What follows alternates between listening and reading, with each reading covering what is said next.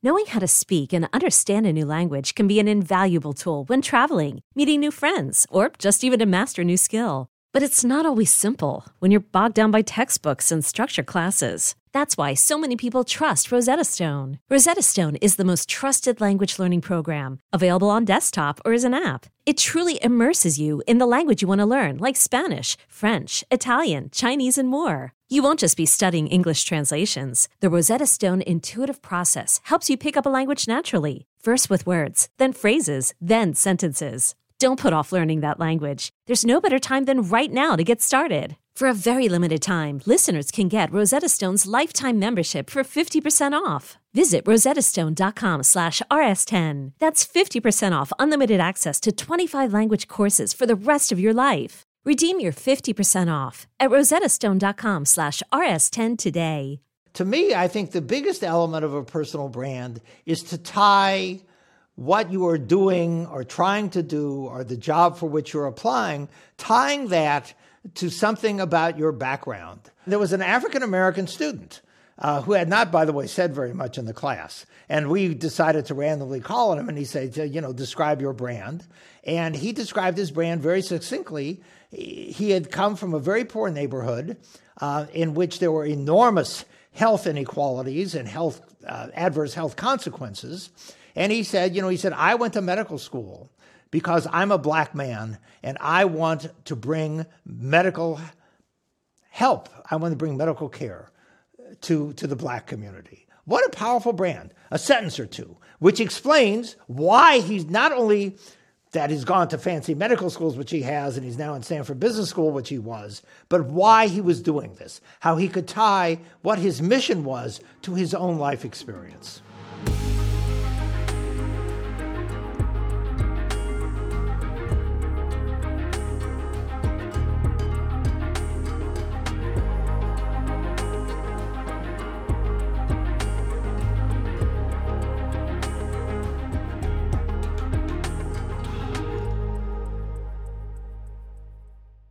It is my pleasure and privilege to welcome to the podcast one of the most popular and influential professors in the entire country and the author, most recently, of 7 Rules of Power. Surprising but true advice on how to get things done and advance your career. From Stanford University Graduate School of Business, Jeffrey Pfeffer. Welcome, Jeff. It's a pleasure to be with you, Andrew. It's been a delight getting to know you. It's been a delight getting to know you as well and also learning from you because holy cow, did I learn a ton from this book. In other words, you're trying to tell me that had you read this book earlier, you would now be president. Well, I would be more powerful than I am now, categorically. I can't believe that, but so we'll get into the meat of this book because it's fascinating. But you open the book by talking about the resistance you get toward trying to teach someone about power, that it somehow seems dirty, nasty, objectionable, I don't want to know, I don't want to learn. And yet this is the most popular, oversubscribed course at Stanford, so now everyone feels like they have to know. And you give a great argument for why it's like, look, I don't care about what your motivations are. This is still stuff that you should learn. So what is the argument you make to the people who think like power, like my even wanting power makes me a bad person? Well, I think you put your finger on why many people object to this. They have seen power used for bad. They've seen bad people use power to do bad things. And so they say, I don't want anything to do with it. So it's like, if you saw somebody shoot somebody with a gun, you would say, well, I don't want anything to do with guns, even though you can use guns for target practice or hunting or, for recreation, for all kinds of things. And so I think people confuse how power has been used with the necessity for power in order to get things done. So Stanford Business School's motto, change lives, change organizations, change the world. As you know from your own experience, both in business and in politics, if things were going to change without influence, they would have already. So therefore, if you are going to make for instance, the kinds of reforms in the electoral system that you're interested in, or if you want to try to somehow get people to have guaranteed basic income, or if you're going to get anything done, clean up the climate or do whatever you want to do, it's going to require influence and power because that's the necessity of social life. Ain't that the truth? I'll tell you a funny story, Jeff. You'll appreciate this. But when I started my presidential run, it was called UBI 2020, in part because I didn't want to make it about me. And then my team was like, yo, man, you got to call it Yang 2020 because people are going to... So even from a guy who ran for president, like that, there was some resistance to owning it, which is your first rule is get out of your own way. And, you talk, and this is, I thought was very, very relevant. So this is your fourth book on power, give or take. And you mention a critique that I think some people have, which is whether this is tied up with identity, whether this only applies to, let's say, straight white men, or is it trying to get everyone to act like a straight white man, or something along those lines? So what do you mean by get out of your own way? Well, there are, I think, a number of aspects of getting out of your own way. I think one aspect is being willing to do what it takes to win in a competition. So we just had, the World Cup in soccer, or I guess it may still be going on. And there's a wonderful article by Sam Borden in the New York Times basically about the U.S. men's soccer team, at least at one point, being unwilling to, in quotes, cheat or to do what many other soccer teams do, which is draw fouls. So, the famous soccer players, Cristiano Ronaldo and, all the others, Lionel Messi, if you touch them on the soccer field, they fall down and they roll over and they act like, I think the quote from the Sam Borden New York Times article is they turn niggling knocks into grim death. And the U.S. soccer team, said, that's not good sportsmanship. We should not act like we've been, severely injured if somebody basically just bumps into us and try to draw fouls. And I think you need to see what your competitors are doing, and you need to be willing to do what they're willing to do. Otherwise, in the case apparently in the U.S. men's soccer, you disadvantage yourself. And similarly, I think for all professional sports, and similarly for business. So you have to, I think the first piece of getting out of your own way is you have to be willing, or at least entertain the idea of doing what the competitors are doing. And I think a second dimension of getting out of your own way is this idea, everybody wants to be liked. So when you're like in kindergarten, at least when I was in kindergarten, you get grades on deportment and gets along well with others, in the words of my friend Gary Loveman, who used to run Caesars, the casino company, if you want to be like, get a dog. A dog will love you unconditionally. Your job in the world of business or in the world of politics is not to win a popularity contest. Well, maybe in politics it is to get the most votes, but it's actually particularly in business, it is to get something done. Nobody's hired you to be the nicest person in the room. You've been hired to execute strategy, to develop strategy, to build product, to sell product. You've been hired to do something and not necessarily to win a popularity contest. So that doesn't mean you need to be gratuitously a pain in the butt, but it does mean you need to be clear about making things happen. And so that's another dimension of getting out of your own way. Well, yeah, when you talk about this rule, you also talk about people having these virtue lessons that if you keep your head down and do a good job, then you'll get noticed. And that's like it's like a form of character, really. And you even mentioned in the book that this is something that people of Asian descent often bring to the table. It's like I don't need to self-promote, or I'm bad at self-promoting. I just need to do the work. And that's what you think of as desirable. But that's actually only half the battle, let's say. And you talk about how there's performance, and then there's this networking, politicking, practical aspect, and they're complementary. Yeah, I mean, if you do a good job, but nobody notices, it's like if a tree falls in the forest and nobody hears it, has it made any sound? So you certainly need to obviously to perform, and you need to have technical skills, but those skills and your performance need to be recognized by your boss, or in politics by the voters. Somebody has to recognize and see these virtues and what you've done. And your boss, by the way, or the voters, may not be paying attention to you all the time. So it does become incumbent on you to make sure that people know who you are, what you've done, what you're accomplishing. Yeah, this really was a thing for me in transitioning to become a political candidate, Jeff. And my team, it used to drive them crazy. It drove us all crazy, where I wasn't a natural self-promoter, which is ironic given that I was running for president. And there are a lot of people that, just assume that if you're running for office, then you're really into yourself. You're really narcissistic, things like that. And so when I would give my initial stump speeches, I would just talk about facts and the ideas. And it took months for me to shift into doing stuff that was more about me. And what's funny is I've gone through this arc now several times. When I started Venture for America, it was the same thing, where I started this org, and I was like, well, the org's idea speaks for itself. And then it took my staff saying, look, for Venture for America to get to this level, Andrew Yang has to be at that level. So we need to get you out on the conference circuit.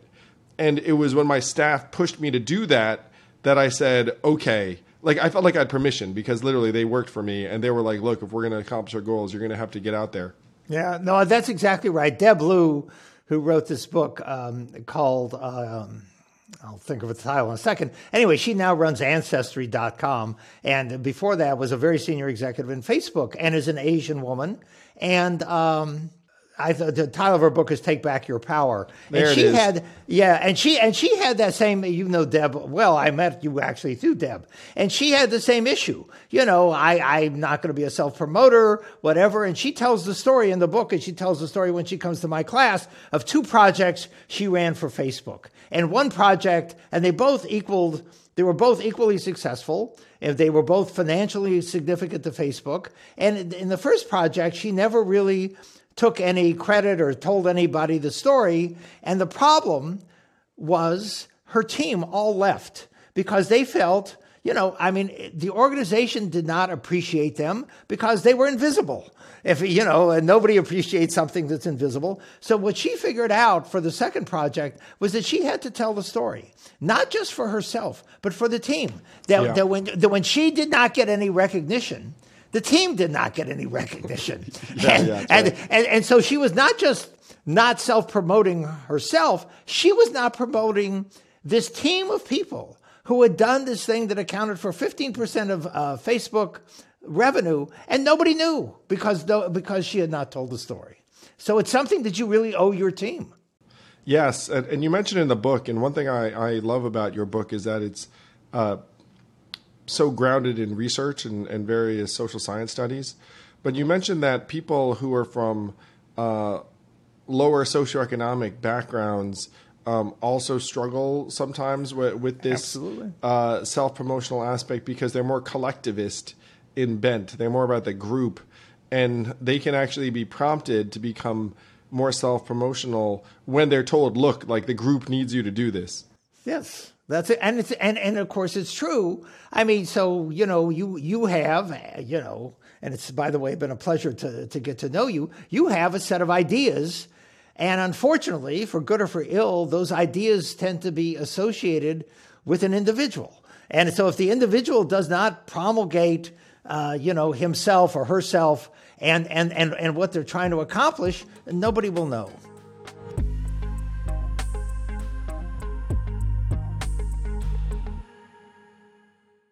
This podcast is sponsored by ExpressVPN. A few decades ago, private citizens used to be largely that, private. What's changed? The internet. Think about everything you've browsed, searched for, watched, or tweeted. Now imagine all of that data being crawled through, collected, and aggregated by third parties into a permanent public record, your record. Having your private life exposed for others to see was once something only celebrities worried about. But in an era where everyone is online, everyone is a public figure. To keep my data private when I go online, I turn to ExpressVPN. Do you know there are hundreds of data brokers out there whose sole business is to buy and sell our data? The worst part is you don't know what they're doing. You don't get to have your say. That's why I use ExpressVPN. Just hit one button and then your internet connection gets rerouted through an encrypted server. No one can see your IP address. You're completely in your own private internet. Every time I turn ExpressVPN on, I'm given a random IP address shared by other ExpressVPN customers. That makes it harder for third parties to track me and harvest my data. No matter what device you're on, you just hit one button and you get your own protected connection. So if, like me, you believe that your data is your business, secure yourself with the /1 rated VPN on the market. Visit expressvpn.com/yang and get 3 extra months for free. That's expressvpn.com/yang. Go to expressvpn.com/yang to learn more.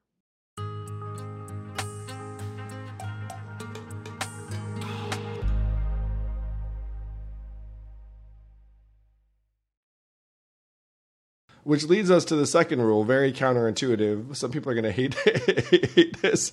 But number 2 is to break the rules. And when I saw this was this chapter header, I was like, wow, where is this going? And then you bring in all of these examples around norm breaking, that if you do break norms, you often get power. Yes. And I think the single biggest thing that you reference is this thing. It's going to make everyone happy because it's so wholesome, but it's really just asking for help or asking for stuff is in some ways the biggest norm you can break, because everyone's deeply uncomfortable asking for stuff. That is certainly true. And the other point I make in that chapter, which I think is an important one, is that norms and rules tend to favor the people in power. So if you think about the profound social changes that have occurred in the United States. I mean, Rosa Parks broke the norm, or maybe the rule, or maybe the law, of sitting in the back of the bus. You know, the sit-ins at Woolworths as part of the civil rights movement broke rules about that African Americans were not supposed to be at these lunch counters. Martin Luther King's letter from a Birmingham jail was written while he was in jail. So he not only had broken a norm, he apparently broke a law. Nelson Mandela became the father of South Africa while he was in prison.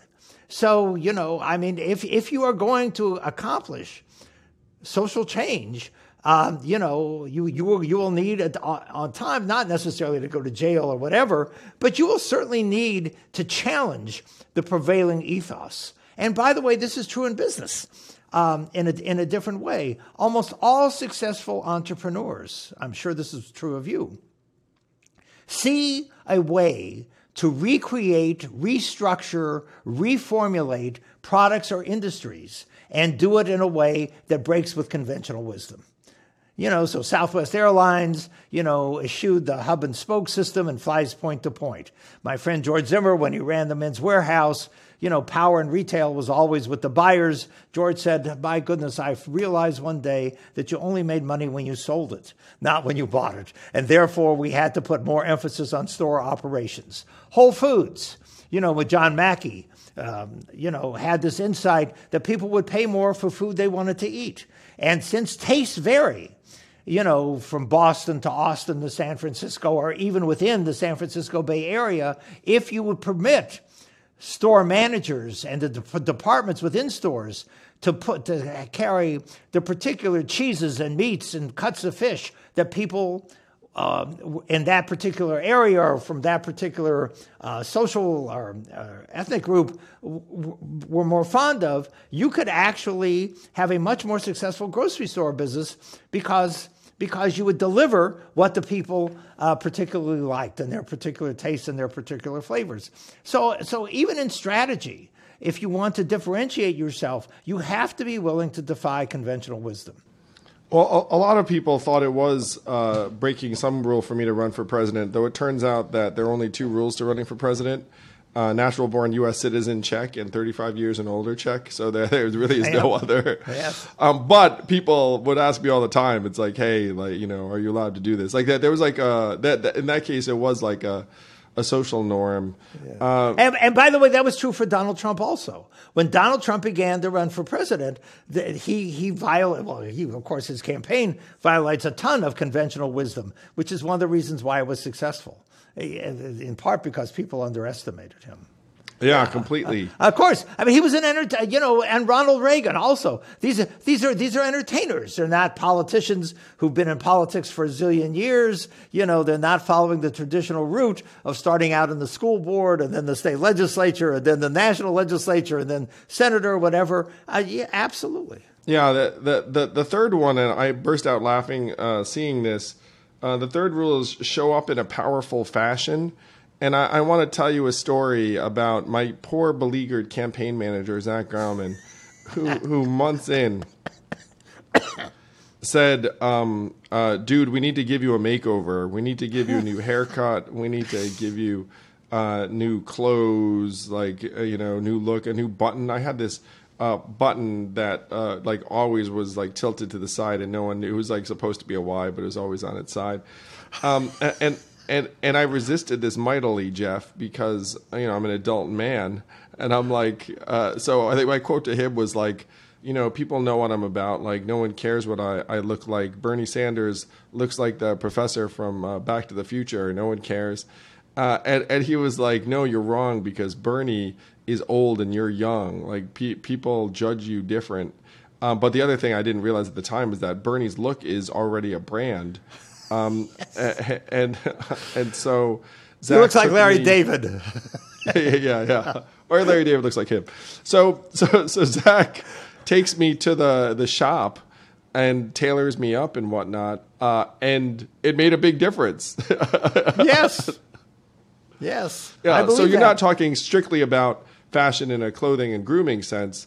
You mean a lot of other things in terms of presence, body language, the type of words you use, etc. That's absolutely true. But, after my wife died, my friend Dana Carney, who's an expert actually in body language, said, Jeffrey, if you're ever going to attract a human being, particularly a woman of the kind that you want, you need to change your look. So she did to me a probably much more expensive version of what your campaign manager did for you, putting me in, fancier clothes that look better, etc. I mean, we know from research, height affects people's salary. We know that beautiful people actually do better in part because they're able to build larger social networks if you're physically attractive. So all the stuff that we think maybe shouldn't matter and maybe it shouldn't, in fact, does. Well, one thing you said that also so familiar. I mean, as you can tell, I've gone through journeys, and so a lot of this stuff felt resonant. But it was to have a look. Yes. And you talked about a particular woman who was quite tall, so she wore heels, so she was even taller. Yes. And by the way, she was an Asian woman, and of course Asians are generally seen are expected to be short, and so she, that was my friend Laura Chow, who has been made partner recently at Canaan Ventures, and Laura said many people remembered her as the tallest Asian they had ever seen.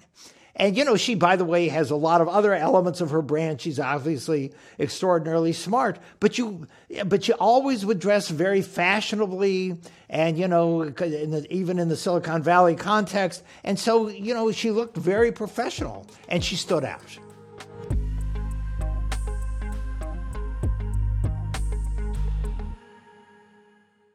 This podcast is sponsored by Helix Sleep. I've always been a mattress guy because I figured if I'm going to do something for up to 8 hours, maybe I should do it right.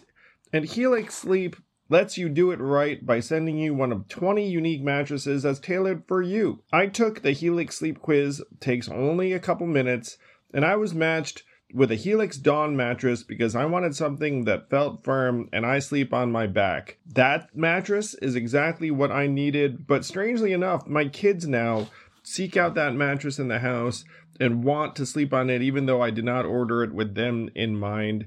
If you have a high quality mattress, it is a game changer, a huge difference maker. Don't take my word for it. Helix has been awarded the #1 mattress picked by GQ and Wired magazine. It is even recommended by multiple leading chiropractors and doctors of sleep medicine as a go-to solution for improving your sleep. Helix is offering up to 30% off all mattress orders and 2 free pillows for our listeners. Go to helixsleep.com/yang. That's helixsleep.com/yang. This is their best offer yet, and it won't last long. With Helix, better sleep starts now.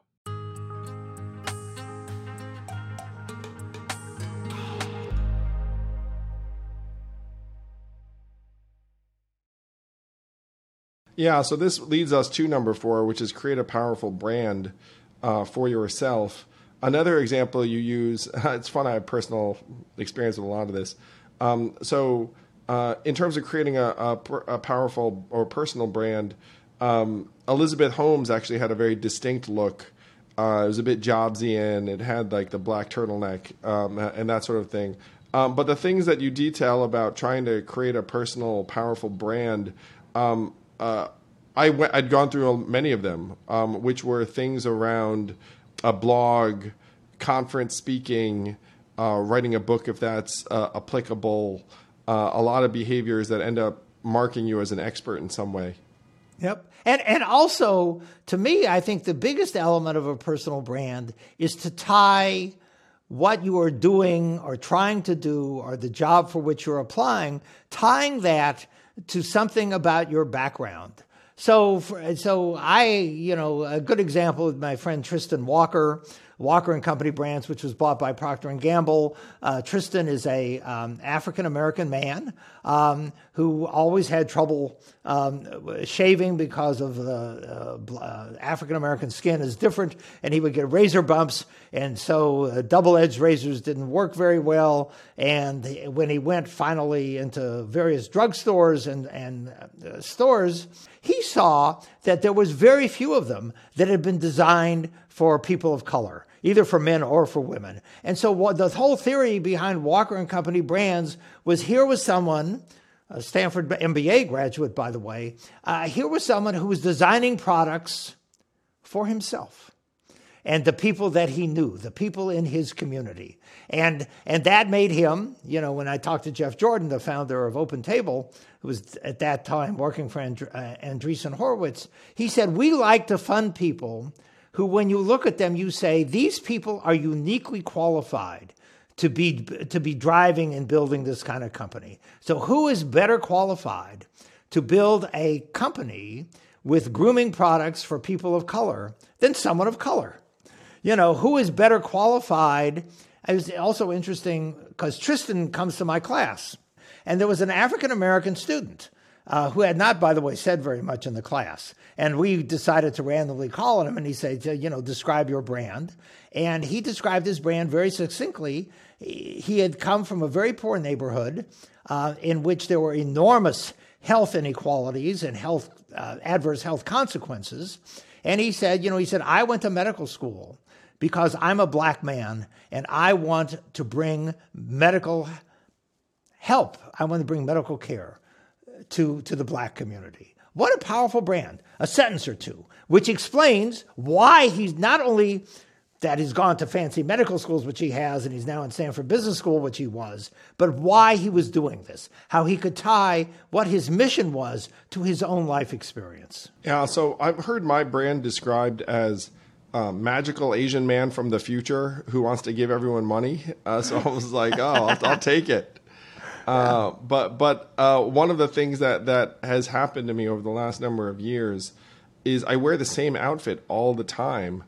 And even when I go out casually or I'm with my family, like now I'll wear either something that looks kind of similar to the, blue jacket, blue out, like I'm essentially wearing now, or something that's Forward Party branded, because people will recognize me in public, and then they'll want to get a selfie. So what did happen is I was walking around casually at different times, and then someone would get a picture, and they'd be like, "Hey, look, Andrew Yang," and like I wouldn't look like myself. Yep. In the sense, and then some people would take note and be like, "Hey, he looks different, like just walking around in sweats or whatever the heck." So I'm just like, "Oh, snap!" So I'm just sharing with you, like the lived experience. But I think people having a brand and a hook and an identity, and even a look, I genuinely think it does end up driving associations. Particularly in an era of social media, because like pictures pop up everywhere. Yep, and you would say, you know what a Coke can looks like. You know the symbol on the Mercedes. I mean, if you think of yourself as a product, and in some sense we are. We are not in the sense that people are going to buy you, but in the sense that you stand for a set of ideas, and to the extent that you help people and reduce their cognitive processing, by standing for something, by having a simple tagline, by whatever, that all helps you stand out and become memorable, which is, of course, one of the things. I mean, how do we measure brand? How do we measure the success of advertising campaigns? We measure the success of advertising campaigns by brand recognition. Yes. So you want to look, you want to be recognized, you want that look to be associated with a set of ideas.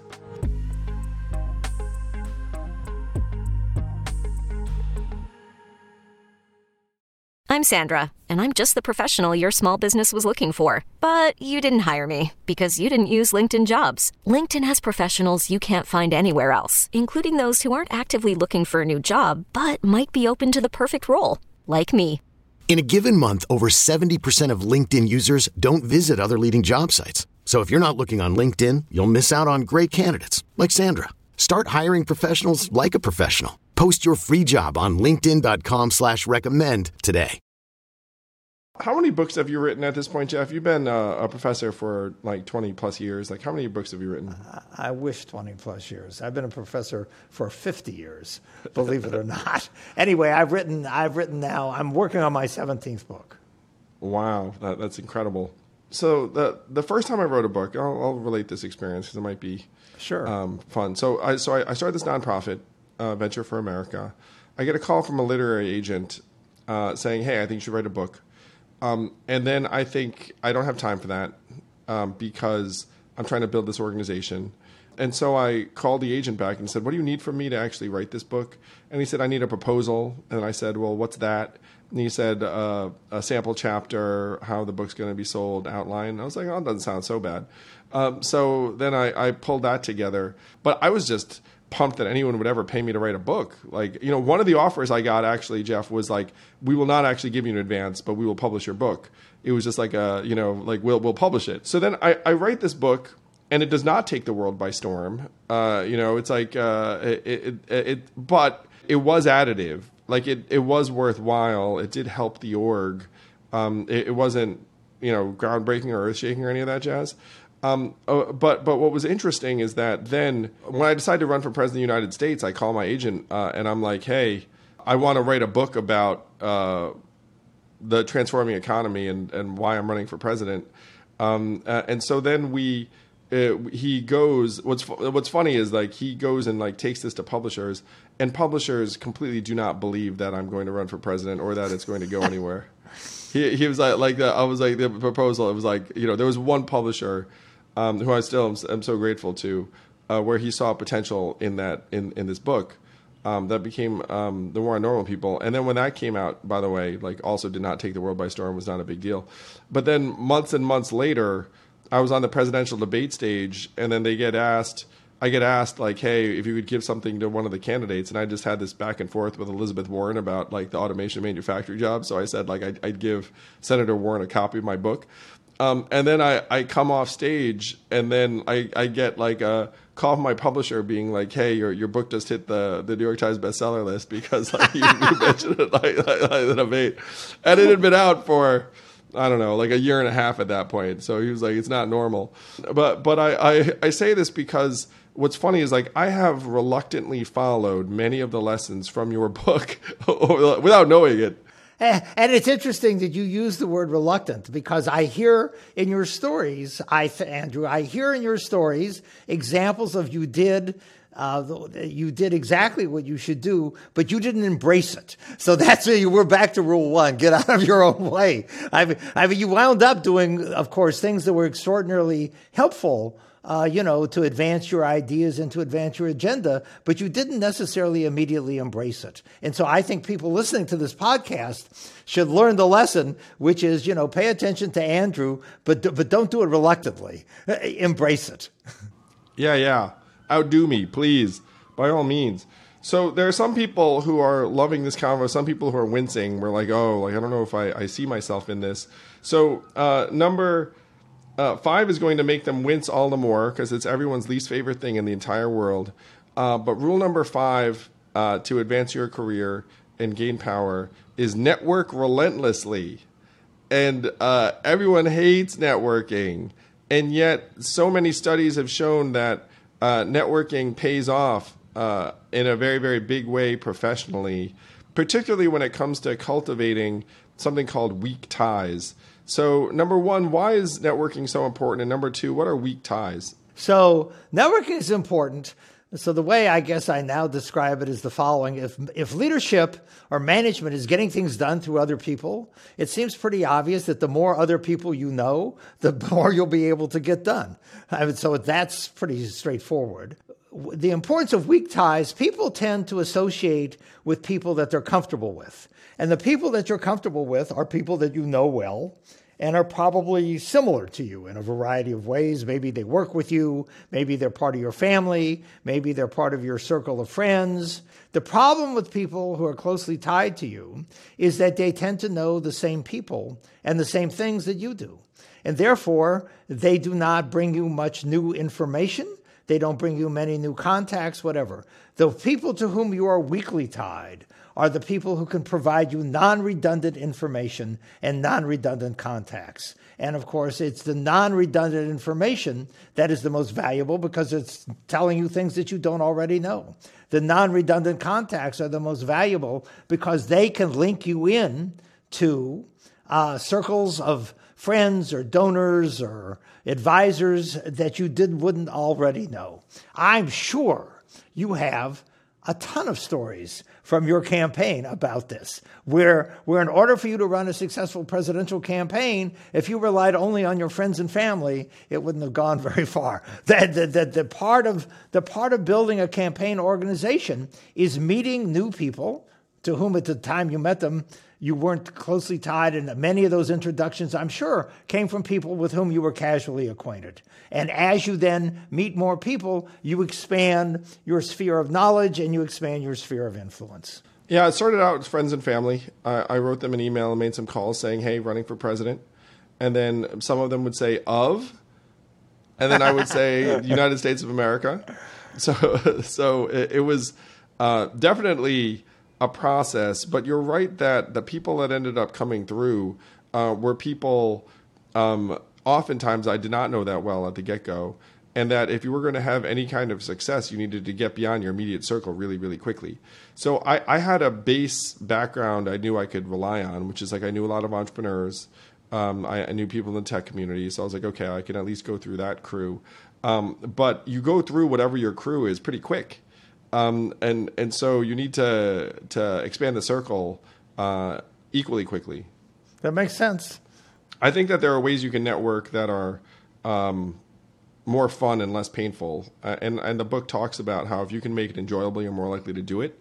But it's to try and choose networking activities that you actually enjoy and then try and regard it as like an actual process with data that you can hone, you can improve on. You can use technology, you can use spreadsheets, like all that stuff's in bounds because this stuff is actually part of your career.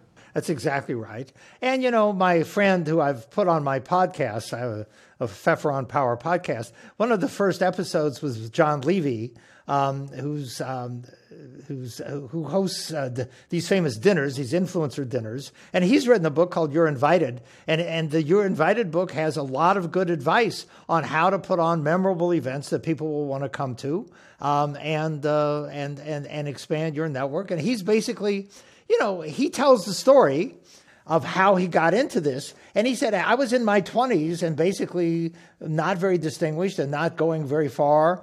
And he said, I figured out that I was probably only going to live once, and that I wanted to surround myself by the most interesting people in the world from whom I could learn and who I could enjoy their company. And then he said, how in the hell am I going to get anybody? How am I going to access these people? And he figured out putting on these events. And there was an article written about him in the New York Times, and now he's written this book, You're Invited, that talks about how to put on these wonderful, interesting events and some of the principles for doing so.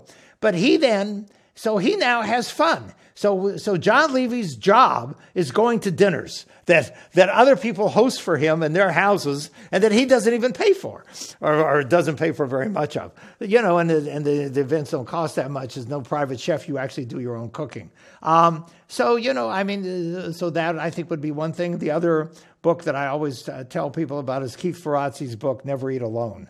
And the title says it all. Don't eat alone. So from my experience, one of the best ways to build a network quickly and build a brand and a bunch of other things, and one of the threads I've seen is that people who host events and people who start companies or start orgs, there's a lot of overlap.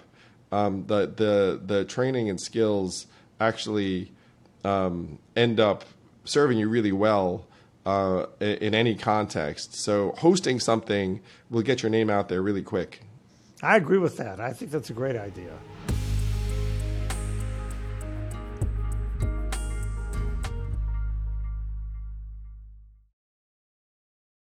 Yes, which brings us to number 6, which I love, and it's true, is to use your power.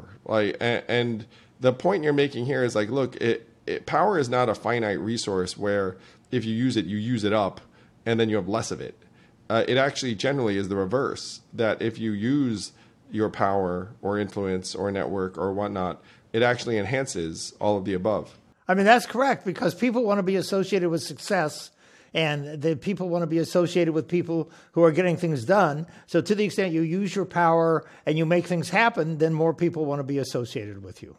Helping other people is 9 times out of 10 like a win-win-win, Yep. All the way around, particularly if it's making connections. If you use your network in that way, your network does get stronger, particularly if it pays off. It's not like, you do have to use a filter. I know a lot of people, so I get asked for introductions to various people all the time. A lot of them don't make any sense, and I'm not in the habit of making introductions that don't make any sense. but if it does make sense, I am thrilled to do it.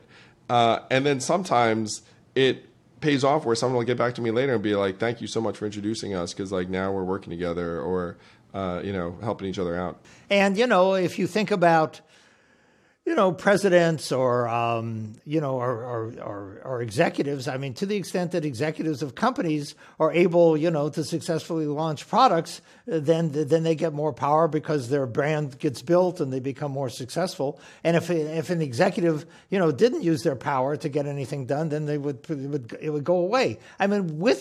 This is old saying, with great power comes great responsibility. I think that's right. I think with great power comes the obligation to do something with that power, to make something happen, to build a business, to build a company, to launch a product, to promulgate important ideas. You need to do something with your power, or else it'll disappear. Yeah, you open the book with this idea that for good things to happen, more good people have to gain power. Yep, that's right. Which is a pretty. By the way, you're doing idea. better than my students. You could pass a test on this. I could tell. Oh well, thank you. It was I mean, like the stuff did feel very familiar to me. I mean, I am a little bit further down the road than most of your students. Yeah. I bet. So at least, and particularly because your staff had to push you to do a lot of this stuff. So. Sure, I've got a whole team around me trying to make me look good. That's another one of the joys of power, is you have people who are trying to make you look good at all times. So number 7 required me to actually do a little bit of thinking. Understand that once you've acquired power, what you did to get it will be forgiven, forgotten, or both. Which I was like, whoa, just seems to be suggesting that, but you draw a bunch of examples about how, look, like after you get to a certain point, then you kind of claim a narrative in a particular direction, and most people get on board if you're in that position. And you use examples from both politics and business. I think that's right. And the reason why I think that chapter, along with chapter 1, is the most important is that because they are in fact related to each other. Chapter 1 is rule 1 is get out of your own way, and the rule 7, which is that once you've acquired power, wealth, and success, people will forgive and forget how you got there. It helps, I think, people get out of their own way to recognize. I mean, many people say, if I do the things in this book, I will be, people will be jealous or resentful or, all kinds of things. And I point out that if you're successful, they'll be jealous or resentful anyway. And that once you have power, many things are forgotten. So there's Michael Milken, who's, gone to jail. And one day I'm watching an Oakland A's game, and he's in the broadcast booth, introduced as a philanthropist. Martha Stewart also went to jail. I'm not recommending that people go to jail. And her brand has never been more valuable. So this doesn't say you should be, whatever, but it does say that there is a social reality. I mean, the example with which I open that chapter is the example of Lindsey Graham, who begins as a never Trumper. And once Trump becomes president, he is, he's right behind him. Totally flipped. Yeah, totally flipped. And this apparently fascinates all these New York Times writers. And they keep asking Lindsey, at one point said all these negative things. And his answer to them is, Donald Trump is now the president of the United States, and I want to be relevant. And so I am going to attach myself to him and become his new best friend. And you see this inside of companies. You see this inside of universities. I don't want X to be dean or president of the university, but when they become that, there's the reality, and you change your opinion about them pretty quickly. So it may not make people happy, and it certainly doesn't comport with what many people would like to be true, but it is in fact true. Yeah, and that's the thing about your book, is that it's grounded in reality and facts and studies, and you just try to present the world as it is. You present the way the world works as the way that, here's how it works, and you have to understand it. And if you want to be a beneficiary, then here are some things you can do to be helpful. To yourself and to whatever others, organization or group or company you're trying to help. Certainly for me, there are all sorts of positive things I want to see happen. And one of my frustrations is, I have a lot of frustrations actually, but one of them is that there are people who want good things to happen, but aren't actually doing any of the things that would be required for any of those things to happen. And so I'm like, do you want to feel good about yourself in a narrow way? Or do you want to try and make the good things happen? Because I think we can make the good things happen, but it's going to require like a couple of different behaviors, and maybe working with people that don't necessarily see eye to eye with you on everything under the sun. If you look at successful entrepreneurs, for the most part, they are so focused on executing against their vision. Steve Jobs was like this also, that they oftentimes do not, pay a lot of attention to anything other than accomplishing their vision. So Steve Jobs was all about bringing certain products to market. And was he hard on the people who worked for him? Absolutely. Was he always, a model of, decorum or, this, that, or the other thing? Of course not. And he was, I think people people who make things happen start with this ambition to make things happen, and the ambition causes them to focus a lot on the ends and less so on the means. And we can have a philosophical discussion about means and ends, but the point is that I think the drive to make something happen, to make some change in the world, to bring a product to market, to create a company, to create a political party, to create whatever, requires a lot of ambition, a lot of drive, and a lot of focus. Because otherwise, when you have the inevitable setbacks, which there will be, the failures and the things that don't work and the opposition and all this stuff, in order to overcome that, you have to have enough drive to produce the persistence and the resilience that I think at the end is what really determines success. And Jeff, you've seen so many incredible organizations rise, in some cases fall, been a part of history, trained generations. You've written 17 books. This is your fourth on power. I'm sure you're always learning. Like, what do you have coming up next? What can people look forward to from you, and how can they follow you in your work? Well, they can follow me by, I have a personal homepage, jeffreypfeffer.com. They can look at the podcast on Power, Pfeffer on Power, which is actually literally pfefferonpower.com. And it's also on all of the major podcast channels, Apple, Spotify, etc. The book I'm working on now is how companies who pay for more than half of U.S. healthcare could, if they would treat the purchase of healthcare like they treat the purchase of everything else, actually do much to improve the U.S. healthcare system. We don't have to wait for single payer or all these other policy reforms. They might be helpful, but I don't think they're likely to get passed. In the meantime, companies which are paying for all this stuff for themselves could actually, if they would measure things and hold people accountable, could improve a lot about healthcare in the United States. So that's the book I'm currently working on. The big theme to me, one of the things I try and deliver to folks is, look, change is coming.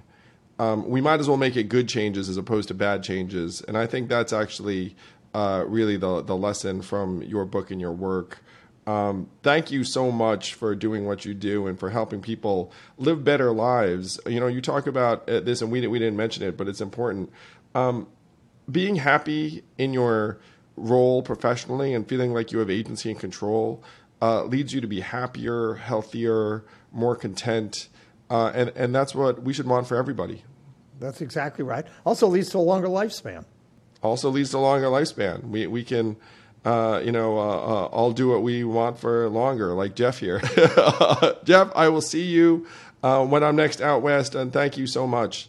Andrew, thank you for the privilege of being on this show, and thank you for the privilege of knowing you. It's really an honor getting to know you. Jeff's book again, 7 Rules of Power, surprising but true. Advice on how to get things done and advance your career. It's a fascinating book, and you can't help but learn a lot from it. Thank you. It's been a pleasure.